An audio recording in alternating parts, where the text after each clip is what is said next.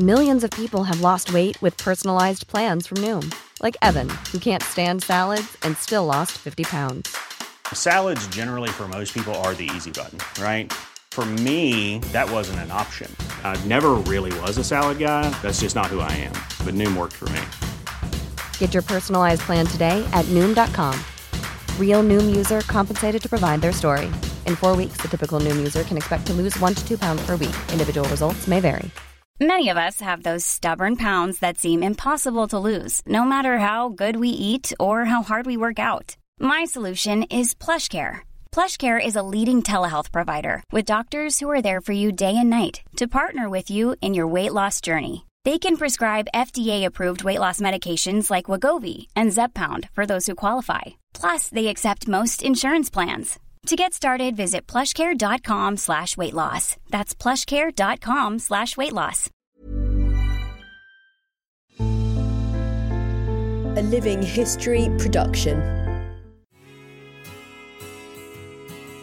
I'm Peter Hart, and for the last 40 years, I've interviewed thousands of veterans. Oh, give it a rest. You're under new management. It's Pete and Gary's Military History podcast now.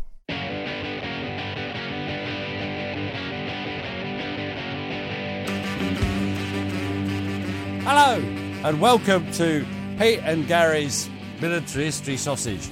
And what have we got on the rest? What have we got today, Gary?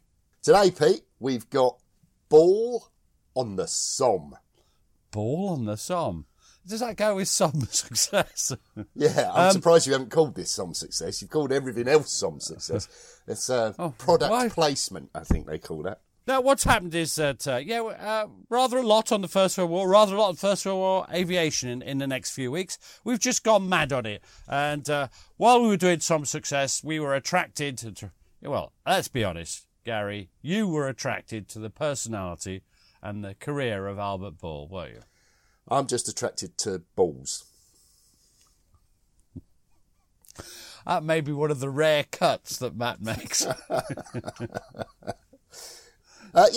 And to be fair, Pete, this is the stuff that we're doing about the air war is it's because people have been asking us to do it, haven't they? We've had a number of requests, mostly to go away, but some of them stop doing accents. Yeah, some of them were about a rather the harsh war. one to stop breathing. I thought that was a little over the top. Yeah, but Janet can be like that. Yeah, she can. Right, so tell me a bit about Albert Ball. Set the background for me. Well, he was born in Nottingham on the 10th of January 1898.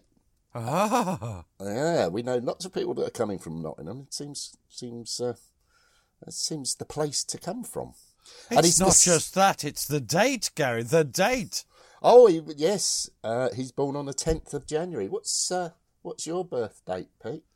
The 10th of January 1915. Just 17 years after him. Wow. You've aged well. I have aged well. I've aged beautifully. So who is he? Who is he? Who is he? Who is he? He's the son of a wealthy businessman. I think he was Lord Mayor for a while of Nottingham. Well, he was certainly prominent in local politics, that's true. He was a big knob. He was a big knob. Now, Ball was academically undistinguished. He had a bit of a mechanical bent, which he fully indulged in a variety of boyish hobbies. Oh, I had a variety of boyish hobbies. Yes. Before leaving school in 1913, when he took up a position in an engineering firm.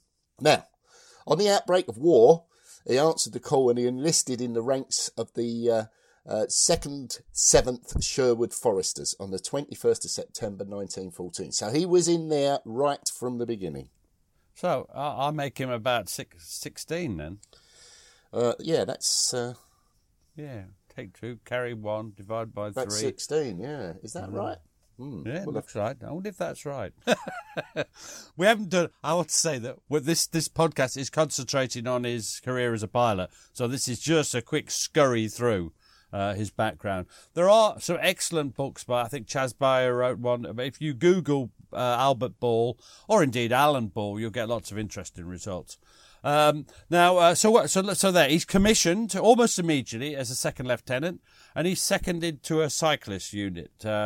But he's anxious to get to the front. So what does he do, Gary? Well, he pays for some private flying instruction, so that his chances increase of getting into the ever-expanding RFC.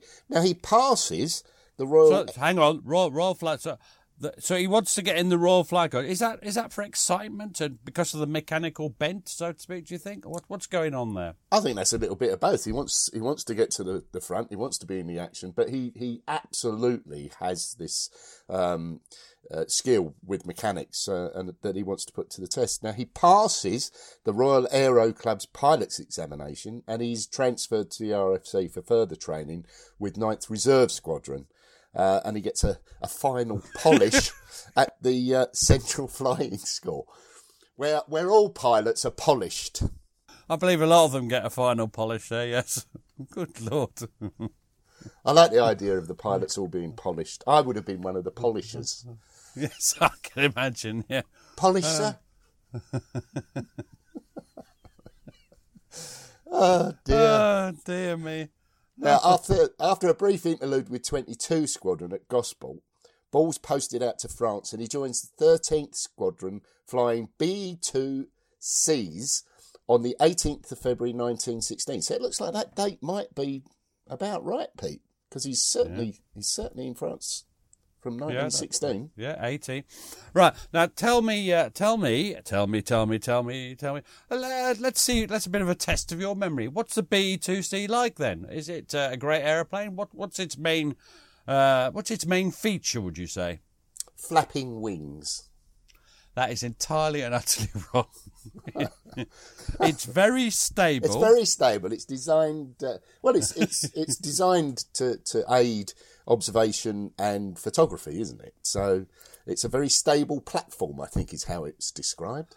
Good for flinging about the sky. Should you be attacked by a Fokker of some description? No, but it's very good for flinging about the floor. Afterwards. After you'd met a Fokker, yes. You'll find it, yeah.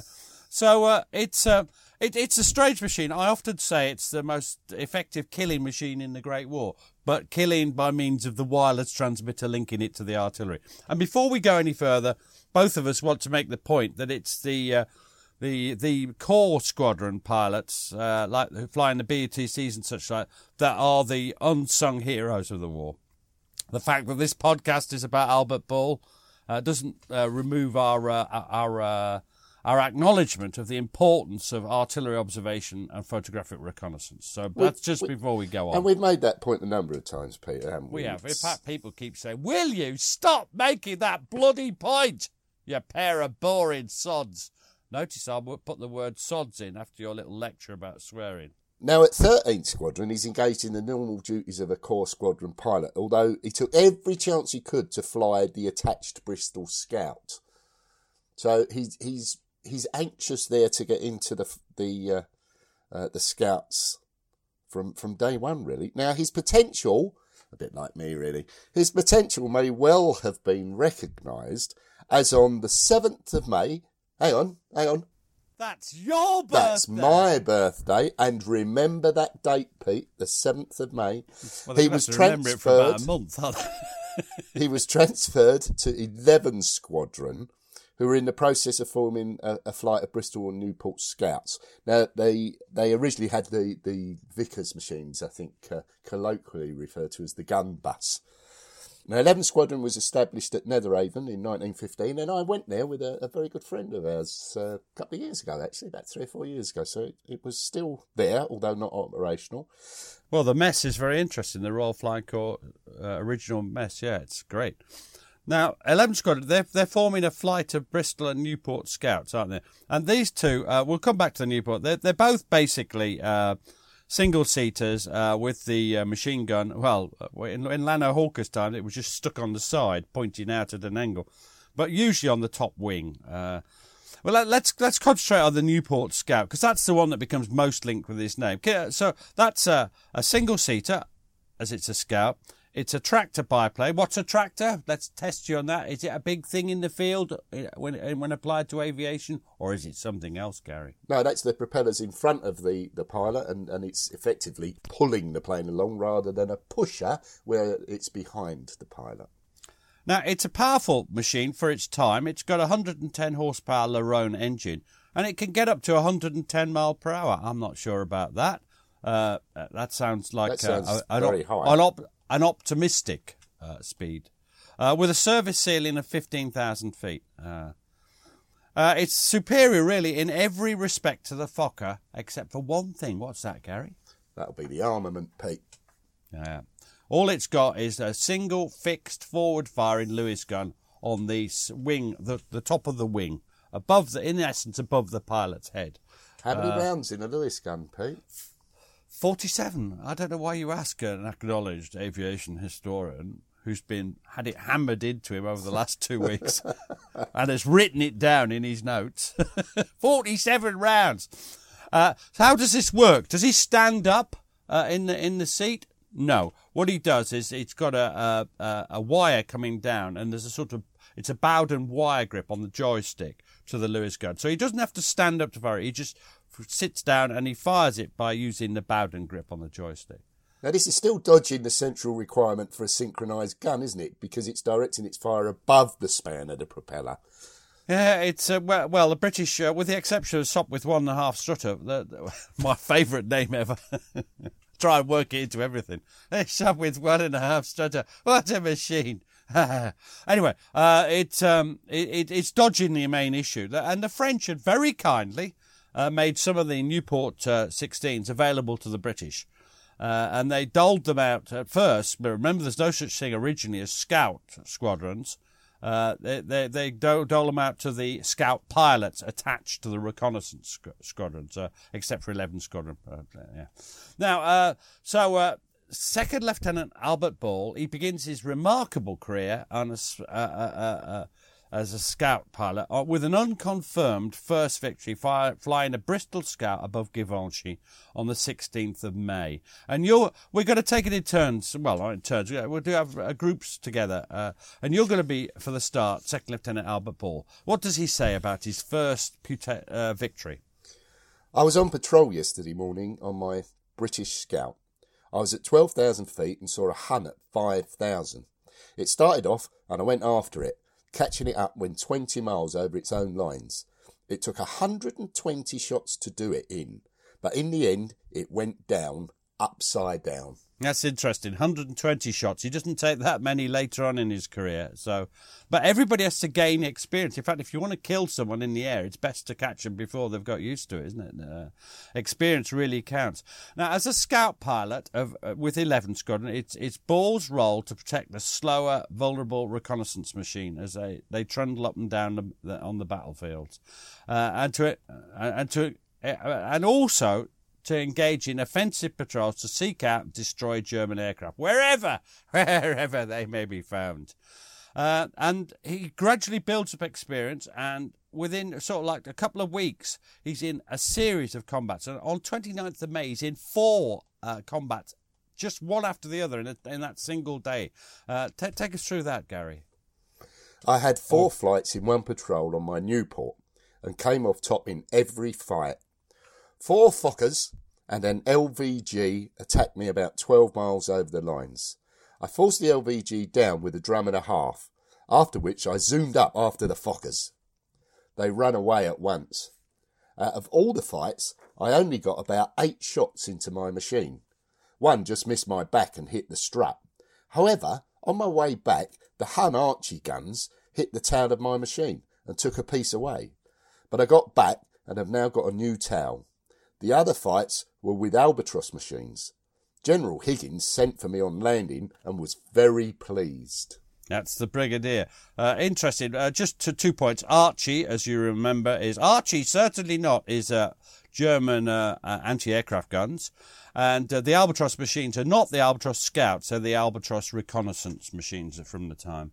Now, 25th of June, they're planning to launch a simultaneous coordinate. They're building up to the Battle of the Somme, of course they are, and they plan to launch a simultaneous coordinated attack on every German observation balloon all along the British front. Their eyes in the sky, aren't they? It's obvious they need to put them out, so to speak, just before the big offensive, the big push. Now, 20 squadrons sent with a group of aircraft with phosphorus bombs to try and set fire to them. They haven't really got the hang of a lot of this. But when the rails finally get off the crowds, low crowds hamper the attack. I think there's 23 German kite balloons are supposed to be in the air. And now Ball takes part in these attacks. He just got back from leave, actually, obviously well earned. And he says this about what happened that day. 25th of June. So take us through it, Albert. Oh, it was rotten, for I only just got back. 3 of us were sent from this squadron. The first time we did no good, so I asked for another chance. We all set out again. I went for my balloon and set it on fire, but my engine was badly hit, and I had to come back all the 8 miles over Hunland at half speed and only a few feet up. My machine was hit badly.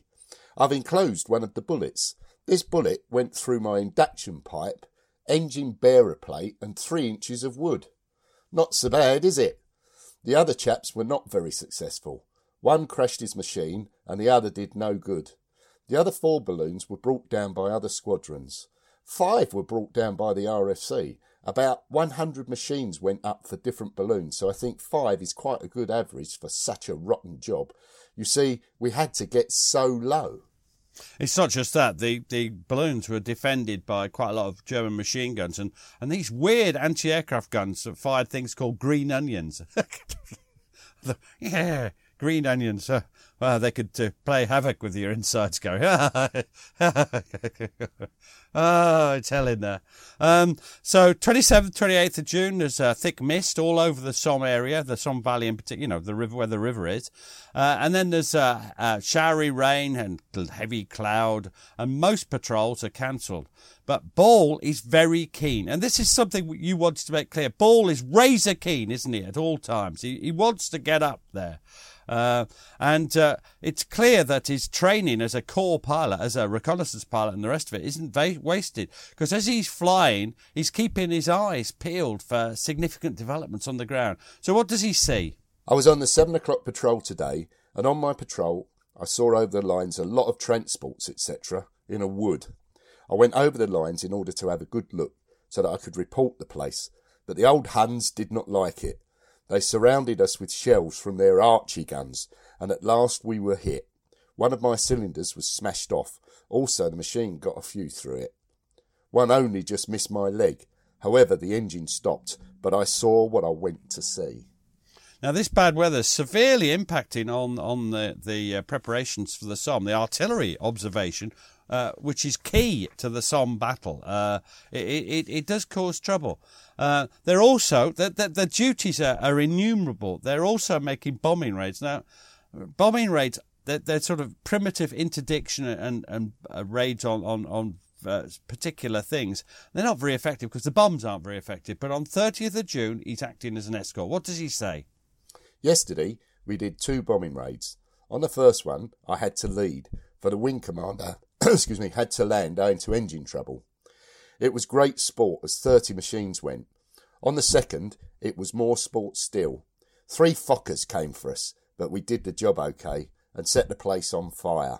However, you will think I am a very bloodthirsty chap just now, but I'm not really. Yeah, he is. Now, the thing is, these Newport Scout pilots, people like Ball, they've got offensive patrols, escort work. They've got what do you think builds up? What could happen to the average young chap? Razor keen or not? What's building up, Gary? Well, the stress is unremitting, isn't it, Pete? So they'd start to show some of the signs of the strain that they're under. Yeah, and this is the things we're quoting from are from his letters of the time, and this is one of the letters he wrote to his family at this time. The 3 Newport machines stand from 2:30 a.m. until 9:30 at night, so you bet we're getting a rotten time just now. However, things are looking good just now, so we might all help and keep things going at any cost. But it is a long day, and I'm afraid that if it lasts very long, a few of the chaps will be going sick. I'm okay, but all so fagged. However, I shall soon get over that. Now, he's getting some notification. I mean, people are noticing him by this time. 29th of June, he gets the Military Cross is awarded to him. During this period, we did a whole thing on the Battle of the Somme, so we're not going to hammer this home, but the RFC's got a real numerical and qualitative superiority established over the Somme battlefields. The arrival of a whole new generation of aircraft's really helping. It doesn't affect Ball much because he's in the Newport Scout, but the DH-2s, the FE-2Bs, the Sopwith 1.5 Strutters, they're all arriving, and they give an aerial supremacy just when it really counts, just when the offensive is going to happen. And although the staff officers and generals always want more, don't they? But do you think they got what they could expect? Do you think that the RFC performed well? Yeah, I think, you've got to think about Trenchard's aggressive strategy. They were out there all the time, come what may. And basically, they provided all the photographs that could reasonably be expected of the German trenches, for example, the reserve lines and the strong points. Many of the German batteries had been engaged or their positions registered. The German reserve troops had been harassed by the bombing of their billets, and the crucial rail routes to the battlefield had been disrupted in the later stages. No German aircraft had been able to cross the British front line to expose the details of the offensive preparations to the German High Command. Trenchard could be rightly proud of his men. Oh, and I think he was. Was there a bit of a let-up after the 1st of July then? No, absolutely not. I mean, the missions still had to be flown every day, and the schedules are real strain, even for the bravest of the brave. Those that managed to survive were kept going by a sort of muddled mixture of motives in which a sense of duty mingled with the desire not to let down their mates or expose themselves to ridicule. And as the pressure mounted, their youthful resilience was tested to the absolute limit. Now, because it's used the words youthful resilience, you're now going to be Second Lieutenant Albert Ball. Well, we've got to change voices, haven't we, every so often? And this is Albert Ball writing about this sort of situation. Some of the expressions are a bit public schooly, but I'm going to read it as it is. I'm going to read it straight because this is a brave young chap under a lot of pressure. I'm feeling poo-poo crock today. I went up this morning after 3 Huns and managed to get underneath them, but could not get nearer than 3,000 feet owing to my engine. I'm spending remainder of the day trying to get it right. Remember that mechanical bent of his? You asked me to let the devils have it when I fight. Yes, I always let them have all I can, but really I don't think them devils. I only scrap because it is my duty, but I do not think anything bad about the Hun. He is just a good chap with very little guts, trying to do his best. Nothing makes me feel more rotten than to see them go down. But you see, it's either them or me, so I must do my best to make it a case of them.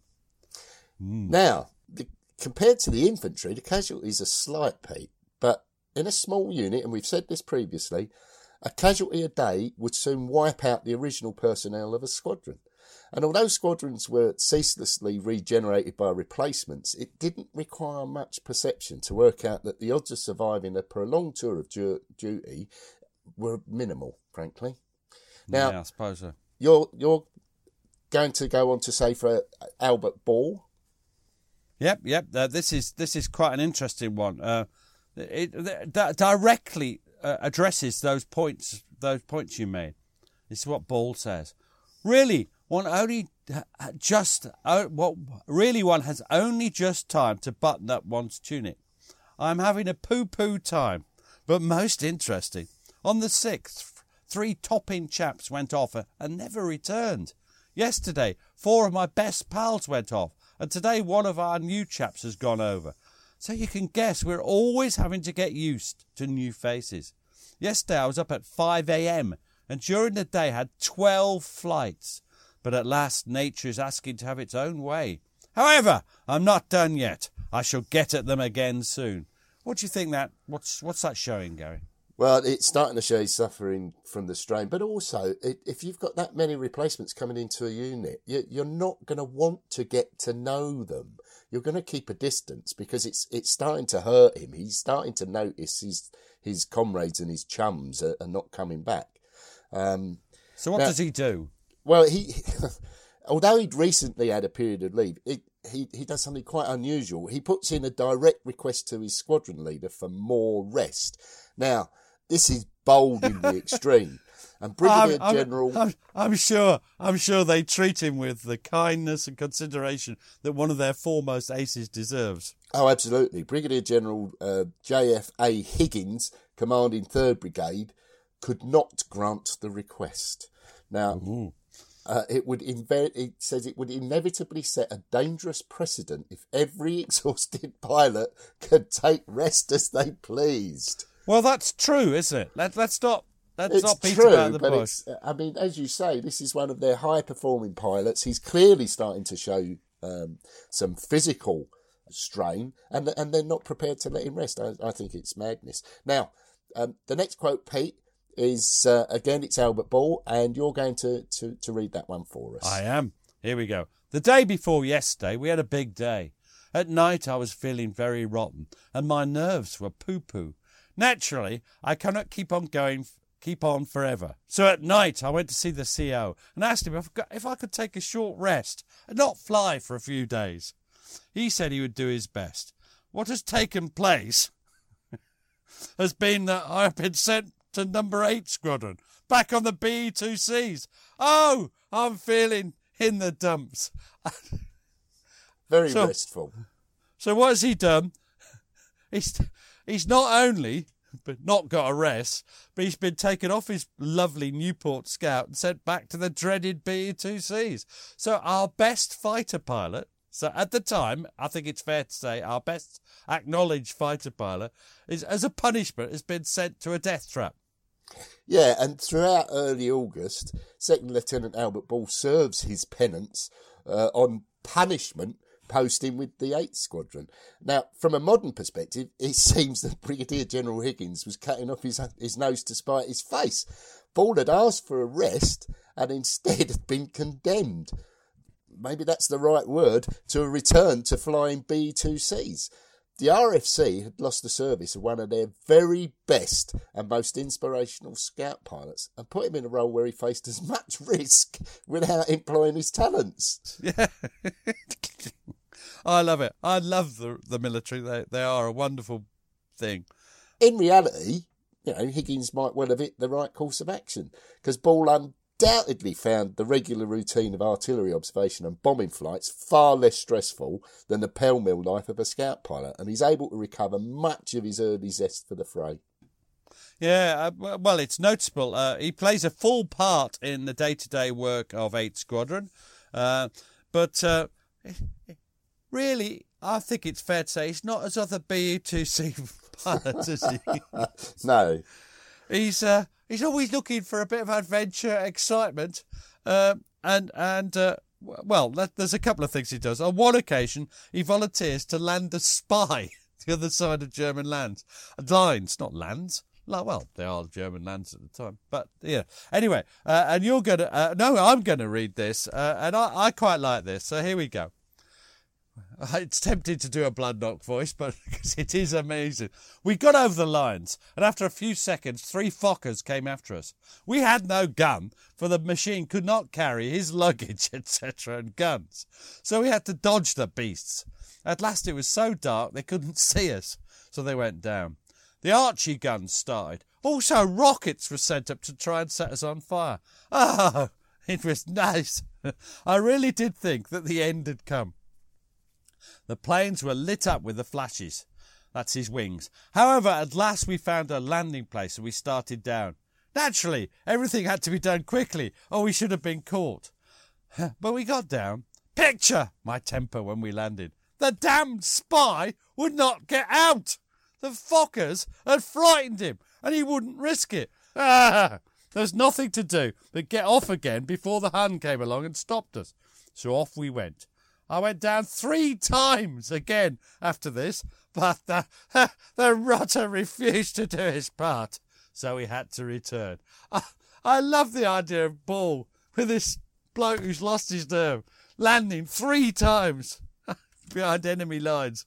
Oh dear, oh dear, oh dear, oh dear. I'd have physically thrown him out.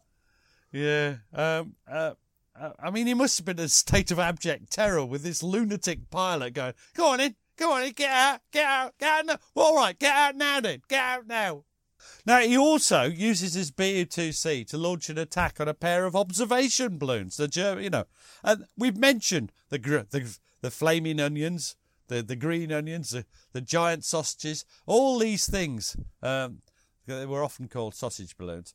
And this is what Ball says. On Wednesday, August 9th, I attacked a balloon with a BE and forced the observer to jump out. Not his observer, although his observer probably felt like jumping out. The balloon observer. On the way back from this job, my main spar and wingtip was crashed. But we got back to the aerodrome. Can you imagine? Who am I flying with today? Oh, Albert. Oh, no! Now, it's at this point he gets his wish and he's returned to 11th Squadron. I should think that 8th Squadron had quite a lot to do with that.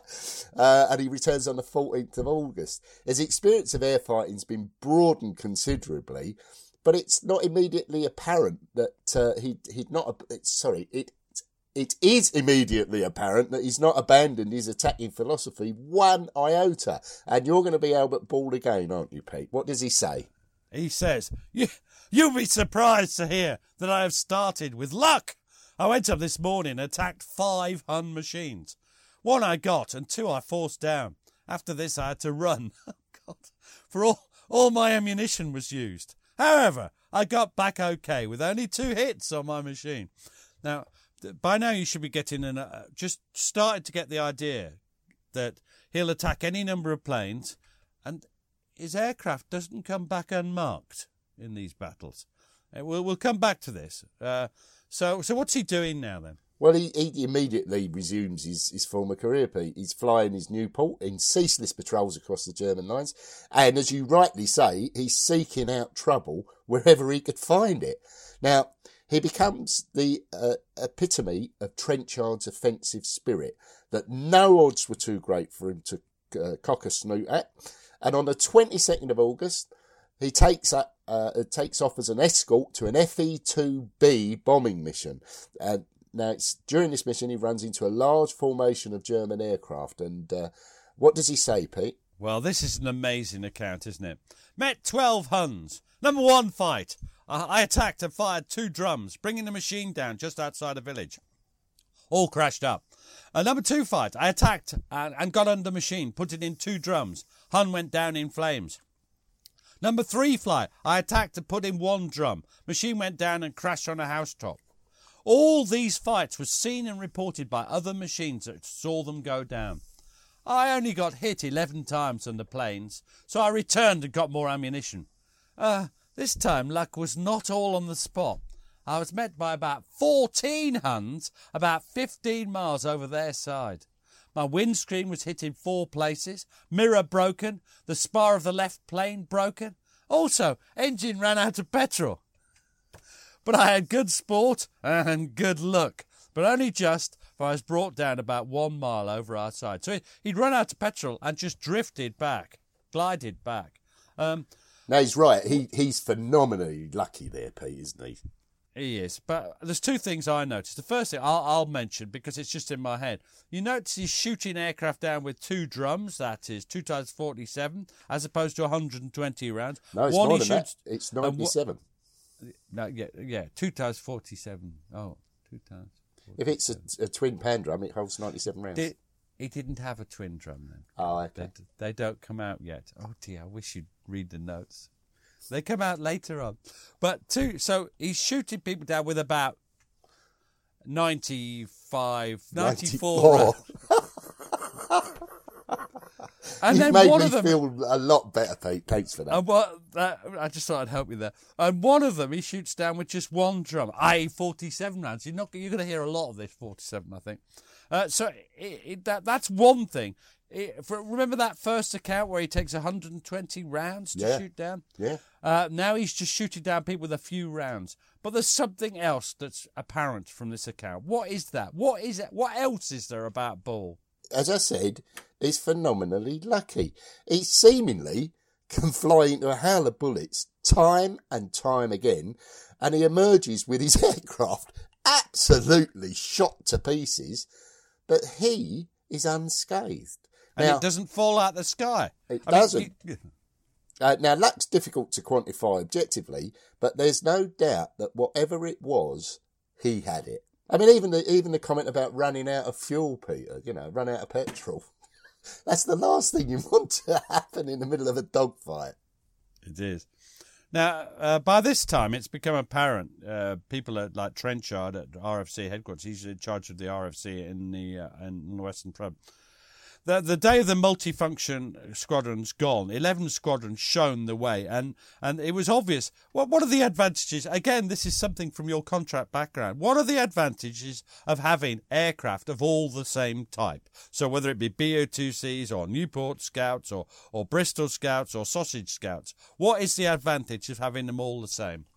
Well, for one thing, all the mechanics are working on the same aircraft, so they get to know the aircraft.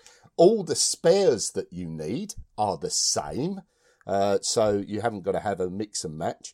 All the pilots are appropriately trained for that aircraft, so they haven't got to mix and match and change from one day and another. And let's not forget, some of those aircraft were very different in how they were structured and where the machine gun was placed, for example. So there were great advantages to having the same aircraft. So they're gradually forming more. They're forming more scout squadrons, and on 24th of August, as part of the reorganisation, Albert Ball leaves his squadron, 11 squadron. Sorry, which squadron is he? He's at 11th squadron. Then he went back to the 11th squadron. Yeah, he goes back and he's put in 60 Squadron, a very famous squadron it becomes later on, partly due to him, of course. And he's made a flight. He's given a command of a flight. He's a lieutenant by this time. And what started to happen? What are people starting to think? People in his new squadron. What are they thinking? They're thinking, can I duplicate his success? Can I use Ball's methods? Now, Ball sums up his methods. What does he say? When I get to close quarters, I generally pretend that I'm going to attack from above. The Hun gets ready to fire up at me as I pass over, and then I suddenly dive under his machine. And if I'm lucky, I empty a drum into his petrol tank, and down he goes. Now, you referred to this in a podcast the other day, Pete, as the balls up. Yeah, people jokingly did, because he'd fly underneath, just pull his gun down and just fire along. Now, this is do you think this is a tactic that other pilots can do? No, I mean, it's developed perfectly adjusted to him and the Newport, frankly, but it's individualised tactics, and it's beyond duplication by pilots who lack his skills and, frankly, let's face it, suicidal bravery. And this is Lieutenant Roderick Hill, who was serving with him in 60 Squadron. And he's talking about Ball's tactics. To surprise his enemy, he made clever use of the Lewis gun, mounted on the Newport Scout. There was a curved rail down, which the gun had to run to change drums. By exerting pressure on one side of the stock of the gun, he held it rigid when nearly down, and pointing upwards about 80 degrees. By a skillful manoeuvre, and incidentally by pluck and determination, he was able to zoom up beneath his intended victim. Then, by a slight oscillation of the control stick, to cause his gun to rake the target fore and aft at a range of 30 feet or so. I found that my own efforts to emulate Ball in reaching a favourable position beneath a Hun so irritated it that a melee ensued in which I soon lost any idea of what was underneath, what was its underneath, and what was its top. To say that Ball fought with his head is almost superfluous. He was evidently the offspring of a vixen and a lion. sorry, a bit of trembling there. He would sight a formation of as many as 12 fans afar off, would rise into the sun, fly above them and fire off a burst or two. This would invariably shake the formation's nerve and cause it to open slightly. One pilot, a little more nervous or less disciplined than the rest, would lose his station. In a flash, Ball would be on him, and almost as soon the deadly shooting would send him up in flames. Wow. They couldn't copy him, could they? No. I mean, Ball's willingness to attack large formations wasn't unique, but the sheer ferocity of his approach seemed to intimidate the German pilots, and many would be lacking in experience and themselves, and the berserker approach undoubtedly bred confusion amongst them. Yeah, I mean, it's you mentioned it earlier. If you're not that experienced and you've got Albert Ball coming after you, you're in trouble. Absolutely. Now, so what is he? He's a skillful pilot. I think that he must be. Notice that the other bloke couldn't. Roderick Hill couldn't copy what he did. He's a brilliant marksman. I think he's brave, who conquers his natural fears. They really only emerge in his letters home. It's not as if he's sat in the mess trembling, is it? He relies on his luck, doesn't he? As you said. Yeah, but it's rather oddly, he's confident in that luck, Peter. Yeah, he's confident that he's going to be lucky. He had to be fighting the way he did. Do you not think it's only a matter of time before he's killed? Well, it has to be, because we've said it in a previous podcast, the Richthofen podcast, I think it was. When a bullet strikes an aircraft, it can strike anywhere in that aircraft. It could strike the fuel tank, for example. So he's getting hit regularly. It's a matter of time. But for the moment, he's going from victory to victory. He's given some leave at home, comes back to France on 11th of September. By this time, he's been honoured, hasn't he? What's he got by this time? Yeah, he's been awarded the DSO and bar to join his MC. He's commanding a flight of 60 Squadron. Now, do you think he was a conscientious flight commander? Well, he certainly performs the duties put my teeth in conscientiously of the flight commander, but he continues to fly, Pete. I'm glad you could say fly. Yeah, that's the only word I can. Any more than 3 letters. 1, 2, 3, lots. I'm in trouble. Now, he continues to fly as many additional solo offensive patrols as possible. And on the 15th of September, he went up on several missions and had a brisk encounter with 5 Roland 2-seaters. Now, why is the 15th of September? Why is he so busy on that day? What could be happening?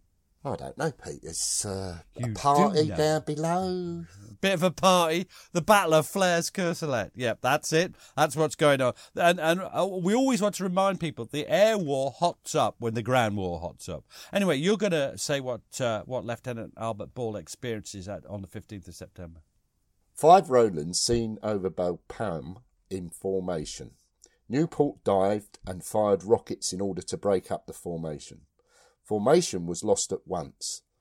Newport chased the nearest machine and got under it, firing 1 drum at 20 yards. Hostile aircraft went down quite out of control and crashed northeast of Bertincourt. Now, these are taken not from his letters. When it's in this strange impersonal thing, it's a combat report. Yeah, because the Newport he's referring to is him. Yeah, that's him.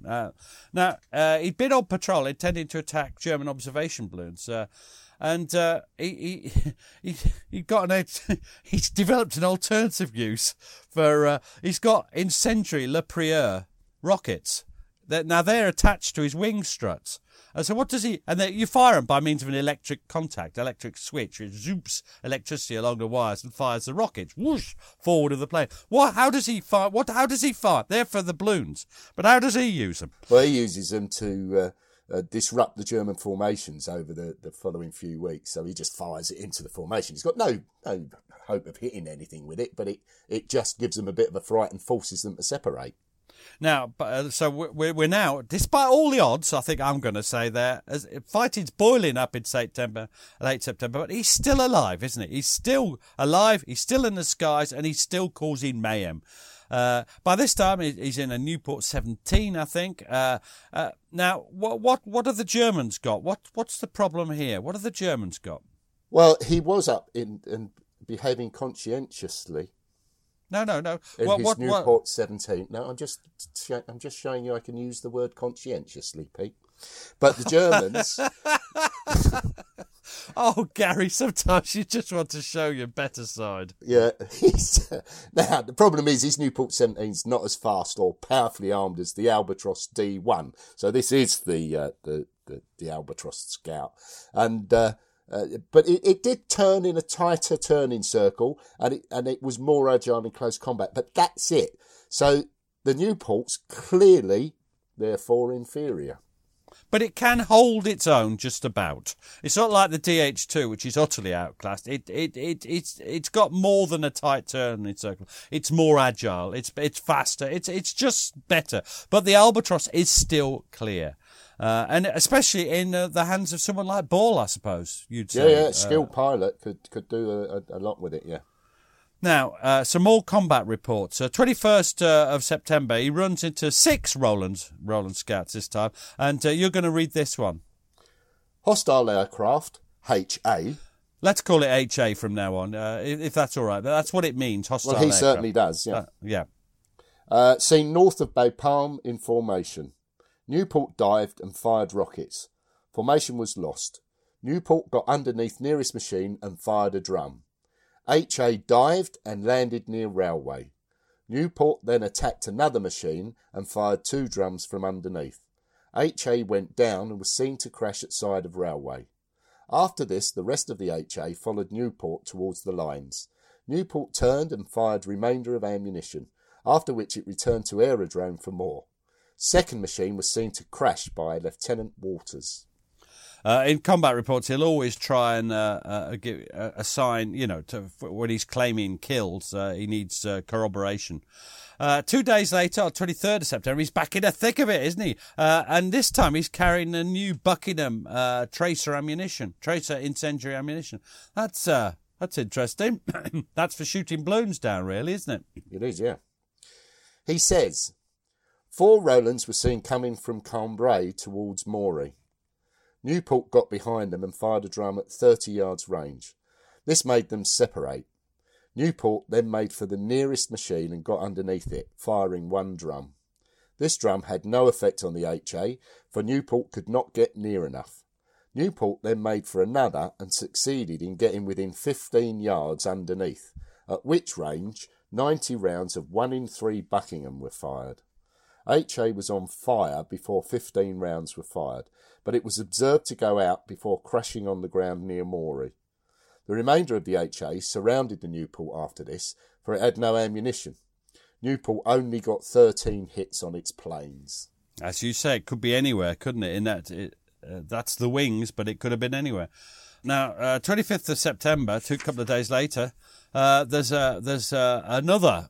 I refer to it in the book as a splendid tussle with just a 1 German 2-seater, and it must have been a brilliant crew, mustn't it? It must have been. Now, his usual tactics are thwarted by the skill of these German pilots, and he couldn't get close. This German pilot? Yeah. Sorry, I do apologise. Oh, sorry, by the German pilot, yes. And he couldn't get close to the usual deadly range. And these are the first reports he signed following his promotion to captain, aren't they, Pete? And you're going to be Captain Albert Ball now. Did you get promoted this quick? So that's 3 promotions, best part of a year. No? I'll carry on. We kept on firing until we had used up all our ammunition. Again, this is...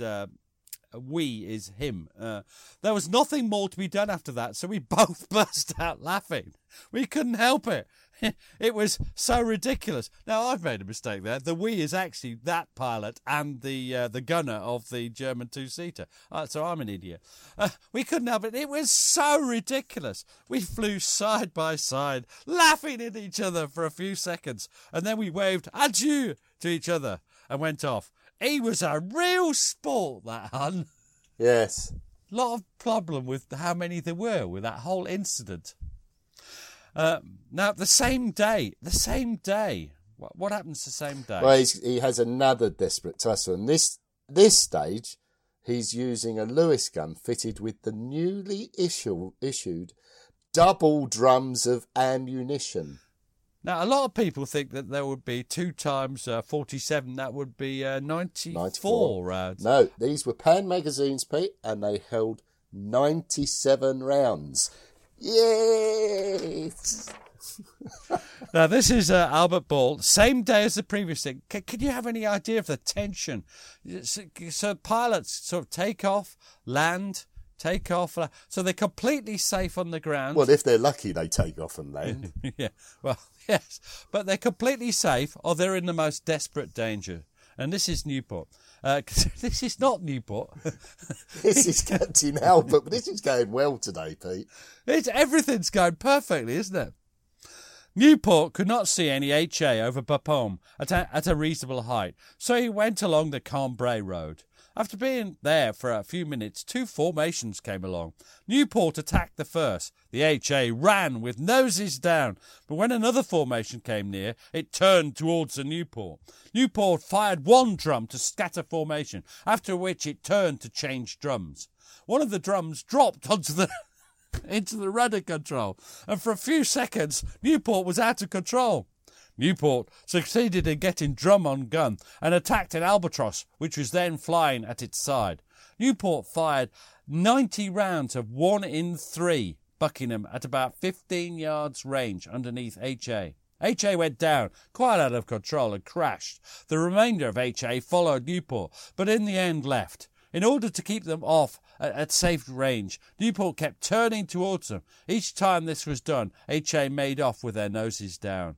Wow, what a scrap that was. Now, towards the end of September, he's become aware that the risks he's taken in combat had moved from the intrepid through to rash and then, frankly, suicidal. But he has to carry on fighting, doesn't he, Pete? And some of the sights that he sees seems to have affected him quite deeply. And well, this is one, isn't it? It's this is from a letter. You can tell the personal tone. And he says this: "She was a 2-seater, and I fired 5 rounds into her. She burst into flames and fell upside down. Although she dropped like a stone, I saw her observer climb out of his seat and jump clear of the flames. He must have preferred that kind of death to the chance of being roasted." And, wow, that's quite a quote, isn't it? Now, he's tortured, isn't he, Pete? At least to some extent, by the knowledge of the murderous nature of his trade. And this quote you're going to read, and I think it is quite telling about his state of mind at the time. It is. I feel so sorry for the chaps I have killed. Just imagine what their poor people must feel like. However, it must be done, or they would kill me. Wow. Yeah.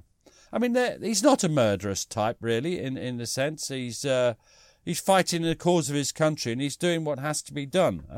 But what do you think's happening to him as we move into this phase, late September and into October? Well, late September. His nerves are stretching ever tighter, aren't they? And he's exhausted. And in short, he's suffering, not surprisingly, from combat fatigue, Pete, isn't he? Wouldn't have known what it was at the time, like post-traumatic stress disorder. It's not terms of the time, not lack of moral fibre. That's the Second World War. He just, his nerves are just a bit stretched. Does that affect his performance? His last flight, 1st of October is his last flight. Is he performing badly, do you think? No, I mean, he again, he's asked his squadron leader, Major Smith Barry, if he could go home, and it's treated with due respect and it's approved. But as you say, on the 1st of October, it's his last flight, and he's as active as ever, and it results in 3 more claims. Now, claims are quite interesting, aren't they? By this time, how many has he claimed? Well, he's got some 31 victories, and by the standards then prevailing in the RFC. So I queried this yesterday, Pete. I'm going to query it again. I don't understand what that phrase means.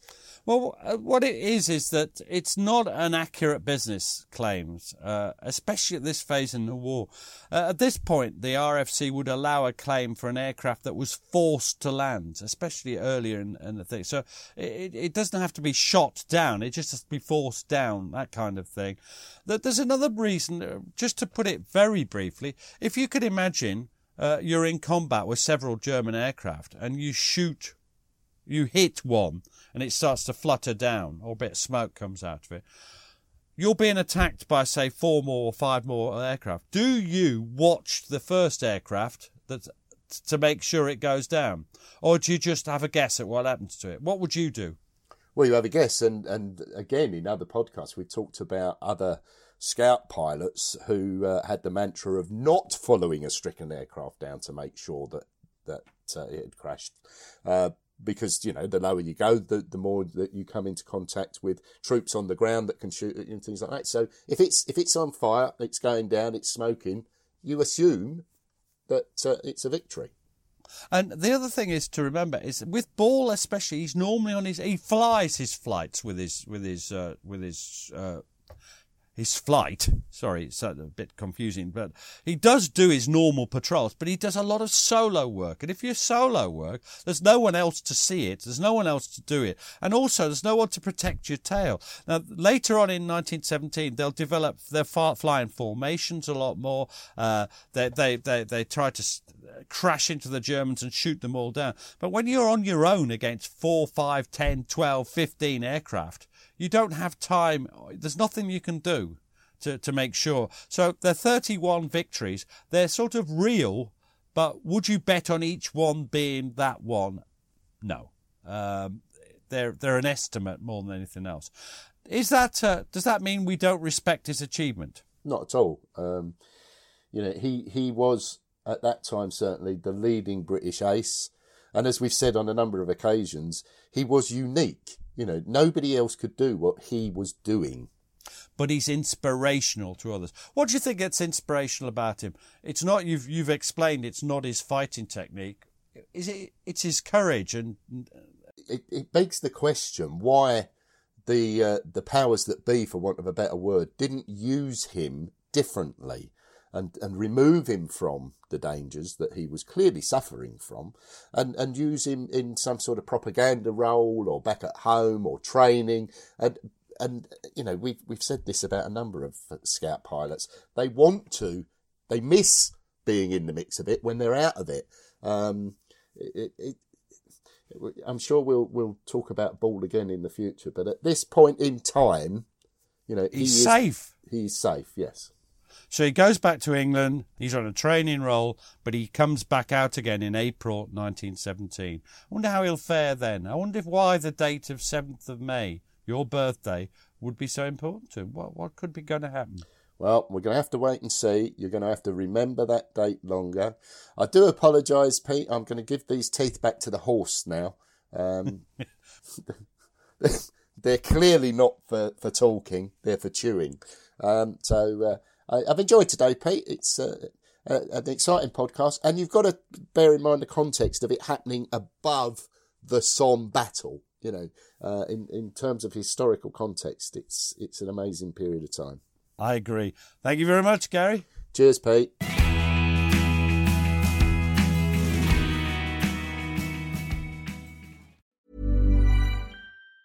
Mom deserves the best, and there's no better place to shop for Mother's Day than Whole Foods Market. They're your destination for unbeatable savings, from premium gifts to show-stopping flowers and irresistible desserts. Start by saving 33% with Prime on all body care and candles. Then get a 15-stem bunch of tulips for just $9.99 each with Prime. Round out Mom's menu with festive rosé, irresistible berry chantilly cake, and more special treats. Come celebrate Mother's Day at Whole Foods Market.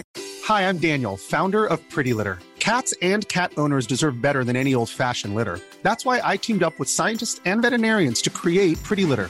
Its innovative crystal formula has superior odor control and weighs up to 80% less than clay litter. Pretty Litter even monitors health by changing colors to help detect early signs of potential illness. It's the world's smartest kitty litter. Go to prettylitter.com and use code ACAST for 20% off your first order and a free cat toy. Terms and conditions apply. See site for details. Thanks for listening. Follow us on Twitter and Facebook to learn more about each episode. And if you'd like to support the podcast, you have a couple of options. You can buy us a coffee at buymeacoffee.com/PGMH, or consider subscribing to the podcast for only £2 per month and get ad-free listening and bonus content.